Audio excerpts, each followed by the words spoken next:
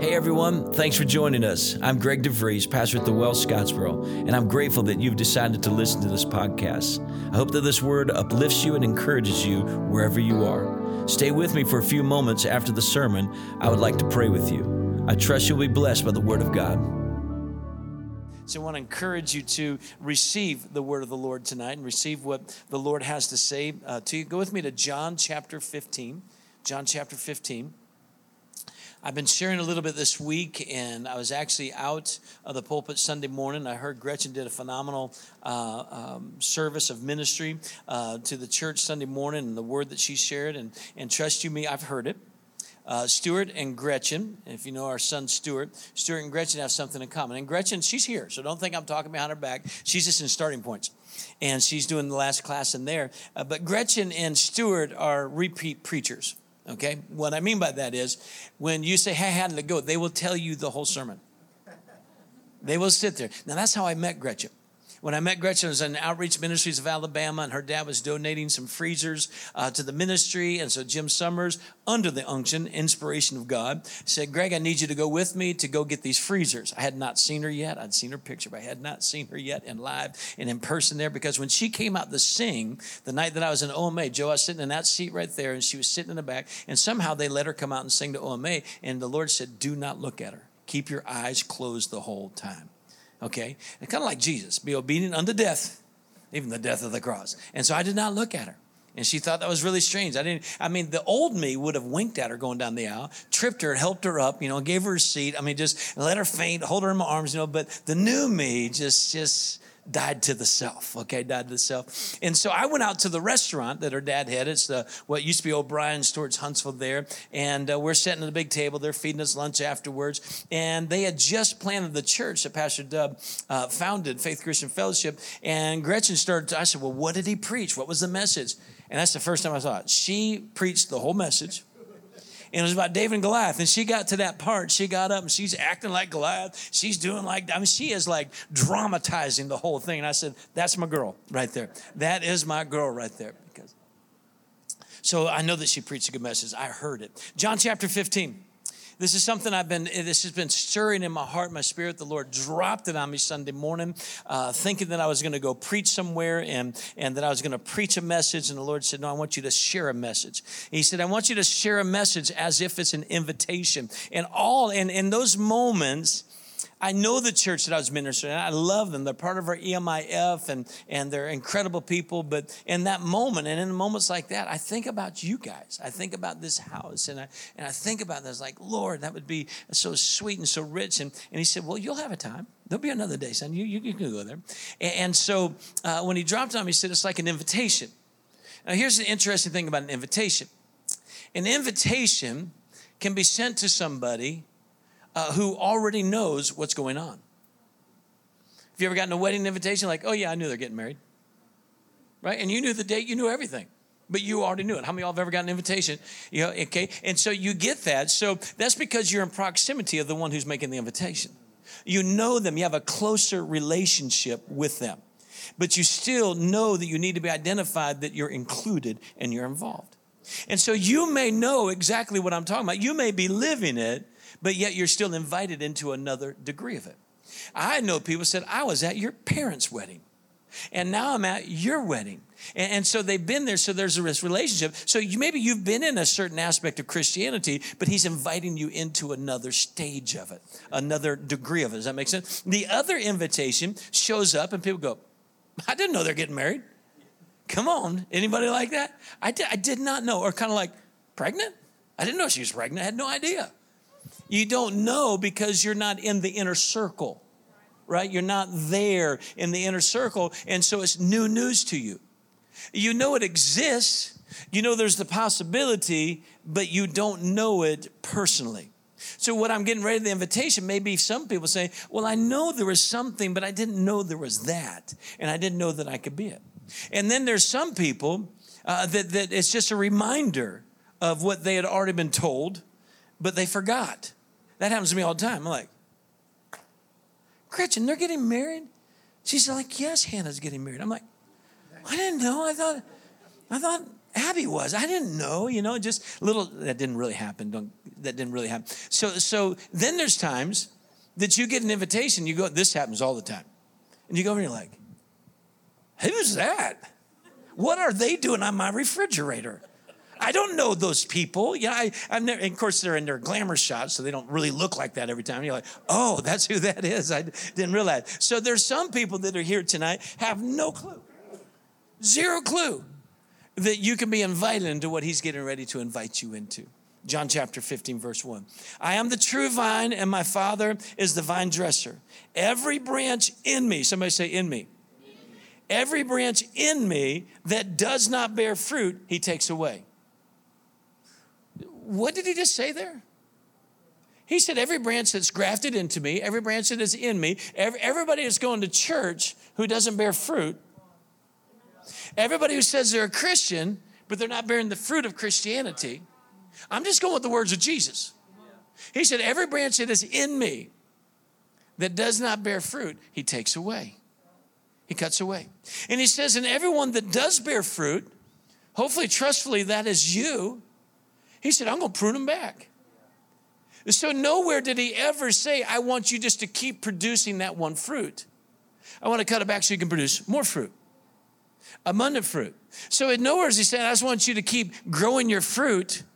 I'm going to cut it back sometimes so you can grow new fruit. Not just keep adding fruit to the fruit that you're already growing. So it's not about becoming the bushel. It's not about becoming the barn. It's just being the branch. Did you hear me? It's just being the branch. I touched on this a few weeks ago. I think it might be what's part of what inspired it, is that Jesus he said, I am the light of the world. I am the bread of life. And we talked about knowing the I am. And all the I ams that he is are literally powerful words, powerful statements here. But he's saying that you can be the extension of that. When you're the graft, you and I should be the light of the world. When we're not being the light of the world, we're not producing fruit. We should be bread of life. When we're not being bread of life, we're not producing fruit. We should be resurrection life. We should be a door. We should be good shepherds. We should be all those, listen to me, we should be according to Jesus. But because we learn how to do church, we think we just need to be a member. We think just need to be a tender. We think we just need to be a giver. We find all these checklists that we're going through. No, we should be abiding in Christ. We should be dwelling in Christ, and that way that we're dwelling, that should be coming out of our lives. Now listen, you've heard it numerous times. He's not looking for a perfect picture. He's just looking for a picture he can perfect. And what I'm looking for right now is not a perfect clock. It's just one he can drive back about 30 minutes so I'd have a little bit more time with you. Every branch in me that does not bear fruit, he takes away. Every branch that bears fruit, he prunes. Listen, you don't have to prune me. Now, I don't have to cut you off. You don't have to cut them off, and you don't have to prune them. He'll take care of that. Let's quit trying to do his work and just do his work. He said, if you believe in me, you'll do the same works I do and greater works. Listen to me, friends. It is work to be a Christian. There is labor required. Your gift and your salvation is free, absolutely free. But your discipleship and your following Jesus cost you your life, which is the ultimate seed that you could sow. You could sow $1 million and it'd be nothing compared to sowing yourself. Did you hear me? You could sow $10 and it'd be nothing compared to sowing yourself. The biggest seed you could sow is you, because you ain't nothing but a seed. I mean, you go back to procreation, you are a seed. You are a seed. And you developed and you grew. And guess what? You grew branches. You grew all these members inside of you. You're a reflection of what your seed could do in somebody else's life. Are you with me? He says here, you are already clean because of the word which I've spoken to you. Now, you need to kind of journey through John. You've been doing it this week with us and see how many red letters there are before 15. He's saying all this stuff already said to you has made you clean.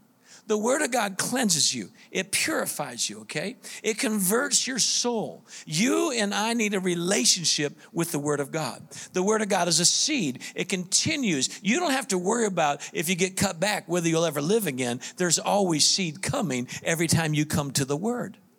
There's reproduction that comes in your life. Let's go down to verse 4. Jesus says this. He says all this to say this: abide in me and I in you. Abide in me and I in you. Now, to abide has a lot of different defining points to it. One is to dwell. One is to be patient. Okay? Think about patience. Okay? Well, Jesus saying, live in me, make your abode in me. But think about patience. Let patience have her perfect work, that you will be complete and lacking in nothing. That's a pretty good deal. Just don't be anxious for anything, but through prayer. So your dwelling, what does abiding in Christ look like? It means being patient with Christ. Don't try to rush him. Don't try to hurry him. Don't try to plow through it. Don't try to make it happen for yourself. Don't get anxious. Don't take the bull by the horns. You follow what I'm saying? Be patient. And I believe that when you're patient, when you're being patient, you're becoming a good patient, and he can work out in you and heal in you and restore in you what he needs to do in you. Because usually our anxieties and our anxiousness and our hurriedness and our self-willed is because there's something hurting inside of us. There's something painful. There's something that's troubling us, and we react instead of respond. To abide also means to endure. To endure. I mean, you're gonna have to suffer somewhat. We tell the students, and I think Gretchen mentioned this long ago, is that, you have to live with 10 other students to learn how to live with one more person the rest of your life. Right? I had to go to OMA and live with all those guys as roommates so I could learn to live with one person and 12 more. Right? And so you have to learn endurance. Endurance. Jesus said this. He said in Matthew 24:13, in the great discourse of the end times, which I don't have to prophesy them to you. I don't have to predict them to you. Jesus already said it. He already said it. He said, this is the way it's going to be. And I'm telling you, it is, dot your I's and cross your T's right now in the day we're living in, of what Jesus said. But he says, they who endure. So somehow he has put a clausable pause over there and he says, these people, they who endure till the end shall be saved. So in other words, what he's saying is that you need endurance. So what he's really saying to them is you just need to abide in me until the end. Make it your dwelling place. Being a Christian for us may not be as fun as it might have been for them or for somebody else. Okay? It could be difficult. It could be trying. Another definition for abide is to wait. I won't be able to give you all the definitions tonight, but to wait. To literally wait. Just wait a minute. And to not yield yourself to something else. So it's a doing by not doing. When you're not doing something, you're still doing something. You are warding off, keeping off, hindering from. And so you're learning to wait on the Lord in the midst of it. Does that make sense? You know the example I use. The best example I can get for waiting is a waiter or a waitress. Is it a waiter comes in, a waitress comes in, and you're not ready? They're still waiting on you. Oh, yeah, they're waiting on you. And they might be pouring water. They might be bringing silverware. There's other little things they can be doing. They're serving while they're waiting. So it doesn't mean to be the Christian who's just going to sit on his laurels and not do anything. You continue to serve what you know needs to be done, to be ready and prepared so that when the time comes that he gives the order, you're ready to carry out the order and the task is at hand. You can give your full attention to it. Okay, so abiding. And now watch this. Jesus, in the early stage of his ministry, John the Baptist is discipling some people. So discipleship did not start with Jesus. It was in the forerunning preparation seasons to follow Jesus. John the Baptist says, behold, the Lamb of God who takes away the sin of the world. Let me stop here a second. Did you hear what I just said? John the Baptist preached the Lamb of God who takes away the sin of the world. I don't know why we keep carrying our sin when we have a Jesus who can take our sin away. Well, that's my weakness. No, that's your excuse. He can take it away. He can remove it from you. Just as he forgives it, he can remove it as far as the east is from the west. That's a long ways away. Are you with me? And so he takes what's in. And the second day, he just simply says, behold the Lamb. Behold the Lamb of God. In other words, he said, don't take your eyes off that guy. Follow him. That is the King. That is the Lord. That is life right there. That's the way you guys go, and released him to him. And so they started to follow him. And then that they're following him so close, so near to him. Jesus is like, turns around. Have you ever turned around and bumped into somebody? You're like, excuse me, can I help you? Right? I mean, it's kind of that moment. He turns around and he says, what are you seeking? What are you seeking? And I want to ask you to ask yourself that question on a regular basis. What are you seeking? It should be more in the who, but sometimes the who's connected to the what. Because they've been watching this guy. They've been watching his ministry. And they're like, man, things don't frazzle him. Things don't upset him. And they're seeing stature. He hadn't done any miracles yet. He hadn't done any wonders yet. Nothing like that. But they're watching. There's something different. When he would talk, when he'd share scripture, and there's just something different about him. And he said, what do you seek? And they said, where do you stay? Where do you dwell? Where do you abide? They were attracted to the abiding of Jesus. They were attracted to it. They want to know because wherever you go, when you're not with us, whatever it is that's going on there makes you like this out here. So we want to learn to abide. To abide means to be in.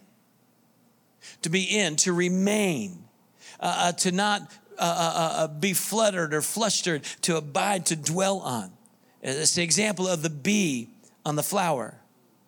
It's in the abiding that the bee gets the nectar or the pollen and gets what it takes to make the honey.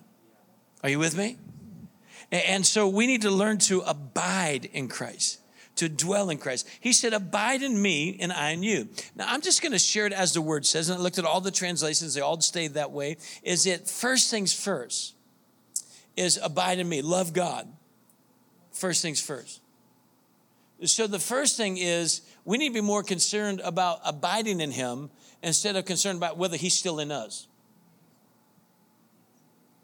He said, and I will abide in you. My point is this. You don't have to worry about him abiding in you. He has already promised he will never leave you, forsake you. And don't jump to some theology and doctrinology right now. I'm talking about relationship. I'm not talking about what church said and other church said. This is between you and him. He will be faithful.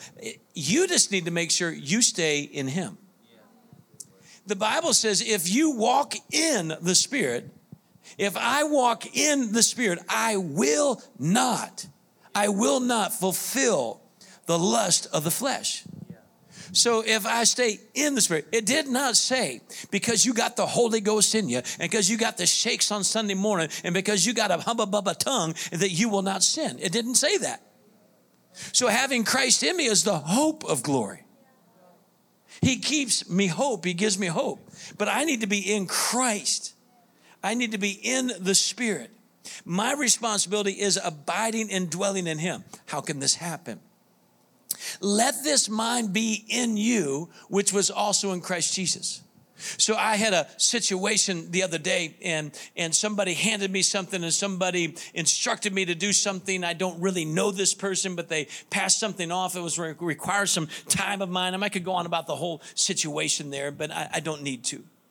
And so I'm walking back and I have this thing and I only have a small window of preparation to get ready for what I'm doing next that day. And I looked and I told Hannah and Austin, I said, it's these kind of things that give you the challenge to abide.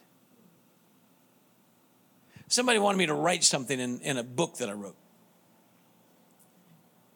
And my mind is wanting to go over here and think this way. And over there and to think that thought. I know none of y'all have those kind of problems. I understand that. I get that. You're here so I can become a better person. I get it. You see, when my mind goes to a negative, condescending, disagreeable thought, judgmental, where your mind could be right now, you might not be abiding in Christ. You said, well, brother, I'm in church and bless God, I'm covered in the blood. I understand. But your mind is not loving God right now. Did you hear me? Your mind is not loving it. So now all of a sudden you're derailed. And you're going over here. Now your attitude, your personality, how you do things is all cankered by what you've been thinking. That's not abiding in Christ. We got to learn to stay in the straight and narrow. If the straight and narrow is here and I start walking around, I'm not abiding in Christ. You abide in Christ in your mind.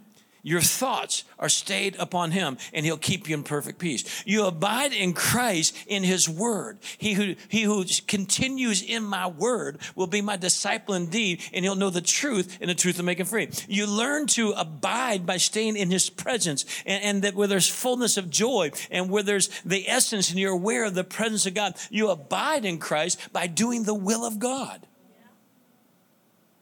not your own will. Jesus said, I didn't come to do my will, but I came to do the will of the one who sent me. Now you say, well, I don't know that I'm sent like Jesus. You sang it tonight. I'm going to help you believe it tonight. Before you're even in your mother's womb, he knew me and he knew you. He chose you. John 15 says, I chose you. You did not choose me. It might not have been the prettiest way that you came into this world, but I'm here to tell you, the glorious one created you. He knew you before you were in your mother's womb. I think it's interesting why they say pro-choice. Like they think they could have a choice bigger than his. That's really where the battle is. It's still in the mind. It's in the concept of the mind. It's amazing people want the pleasure, but they don't want the responsibility. You made the choice when you got into bed. You made the choice when you got in the back seat of the car. You made the choice. I'm not trying to be political. I'm being scriptural. Being scriptural. God creates people. And he knew you before you were even in your mother's womb. Don't worry about how you came into the world. Be more concerned about how you're going to exit the world. That's what's going to make the difference in your life. Are you hearing me? Listen to me. Yeah, I will jump to a side here just a little bit. You can shoot me off if you want. You have a decision. Come here, don't come here. I get it. I get it. Thank you. They're all starting to lead to a number. Yeah, it's true. So many weeks. Even our side. Conservatives are going over there. Well, abortion. Don't let the culture, the government's on his shoulder, his mind's in his head. Be careful what you get yoked to. Friends, I believe in procreation. I believe in God creating people even before they're in their mother's womb. That's the Bible. It's the Word of God. Are you with me? And that you're his thought. You're his plan. Let's stand to our feet. You want to abide in him. Watch this. Your first 9 months of life was abiding with no effort.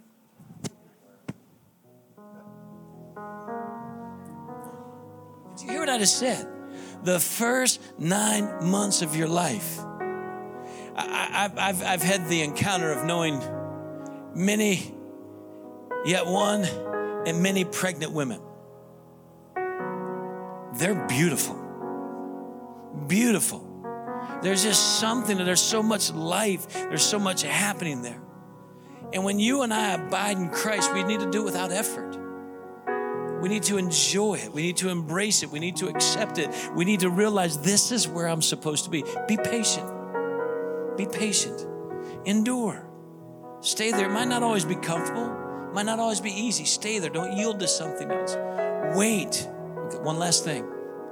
It's only 7 o'clock in Colorado. The upper room. Where did Jesus take them? He said, go up there and go to a place, go to a house where there's a dinner table. Most theologians say that place, the Last Supper, and the upper room, same place. Same place. So you go to the upper room. What did he say? He said, wait. Wait there until you're endued with power from on high. Let me tell you where your power is going to come from. Your abiding. Your power is going to come from your abiding. The reason you're powerless is because you haven't plugged in. The reason you're powerless is because you haven't charged up. Reason you're powerless is because you're not filling yourself up. He said, wait upon me and you will renew your strength. You shall mount up with wings as eagles. You shall run and not faint. You'll walk and not faint. You'll have life. You'll have energy. You'll leap over walls. Just wait upon the Lord. I waited patiently upon the Lord. And he heard me. And he delivered me out of a miry pit. Listen, watch.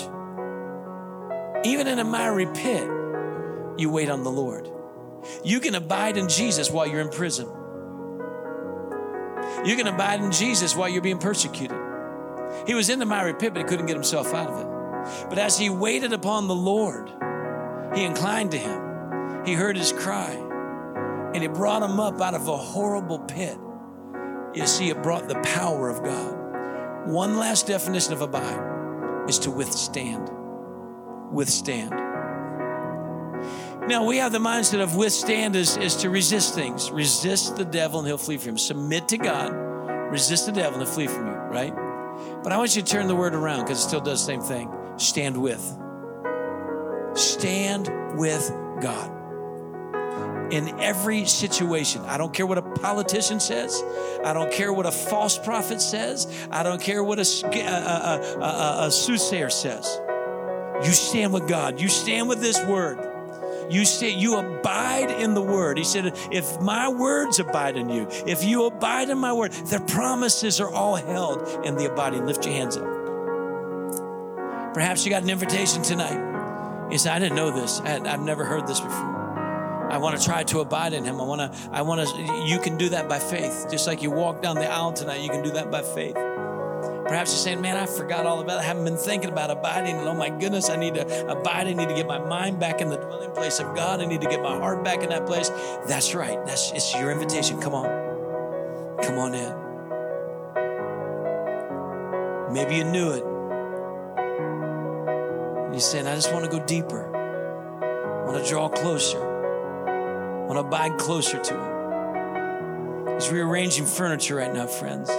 Setting things in place. And he's saying, I invite you. So if that's you tonight, and you're saying, I want to abide in Christ, whether you are just meeting him tonight, whether you're getting closer to him, whether you've known him for years, but you want to abide in Christ, just lift your hand. My eyes are closed. I'm not checking on. This is you and him. And say, Lord, tonight I choose to abide, to dwell in you. I desire to be fruitful and to bring you glory. May the Lord bless you and keep you, cause his face to shine upon you, be gracious unto you, lift up his countenance upon you, and may he give you his peace. In Jesus' name, amen. God bless you guys. We love you. I trust that you are encouraged and inspired by the word of God today. Once again, I want to say thank you for joining us on this podcast. It's very important that after you receive the Word of God, to make sure it gets sealed in your heart. I'd like to do that with you. I'd like to pray with you that we could tuck it away in our hearts and that we let the Word of God have free course, move swiftly in us, and it would glorify God. You know, the Word of God is a seed. You can expect results out of it. You can expect fruit out of it. You can expect something to be produced. Again, I'm so thankful that you joined us. Now, allow me just a moment to pray with you. Father God, we come to you in the wonderful name of Jesus, the Word of God himself. And I thank you for the word that has been heard. I thank you for the word that has been received. And Lord, now I ask that it gets covered up and it gets protected and locked and lodged in our hearts, Lord. And Father, I pray that you would water it. I pray that you would nurture it, that you would bring the light and revelation that it needs. And I pray that it produce good fruit in each and every heart that has received it today. I ask this in Jesus' name. I do this at the end of every service at the church. I want to do it with you. The Lord bless you and keep you. The Lord cause his face to shine upon you and be gracious unto you. The Lord lift up his countenance upon you, and may the Lord find great delight in you, and may you find great joy in him. May the Lord provide for you, may the Lord protect you, and may the Lord give you peace. God bless you. Thanks for joining us.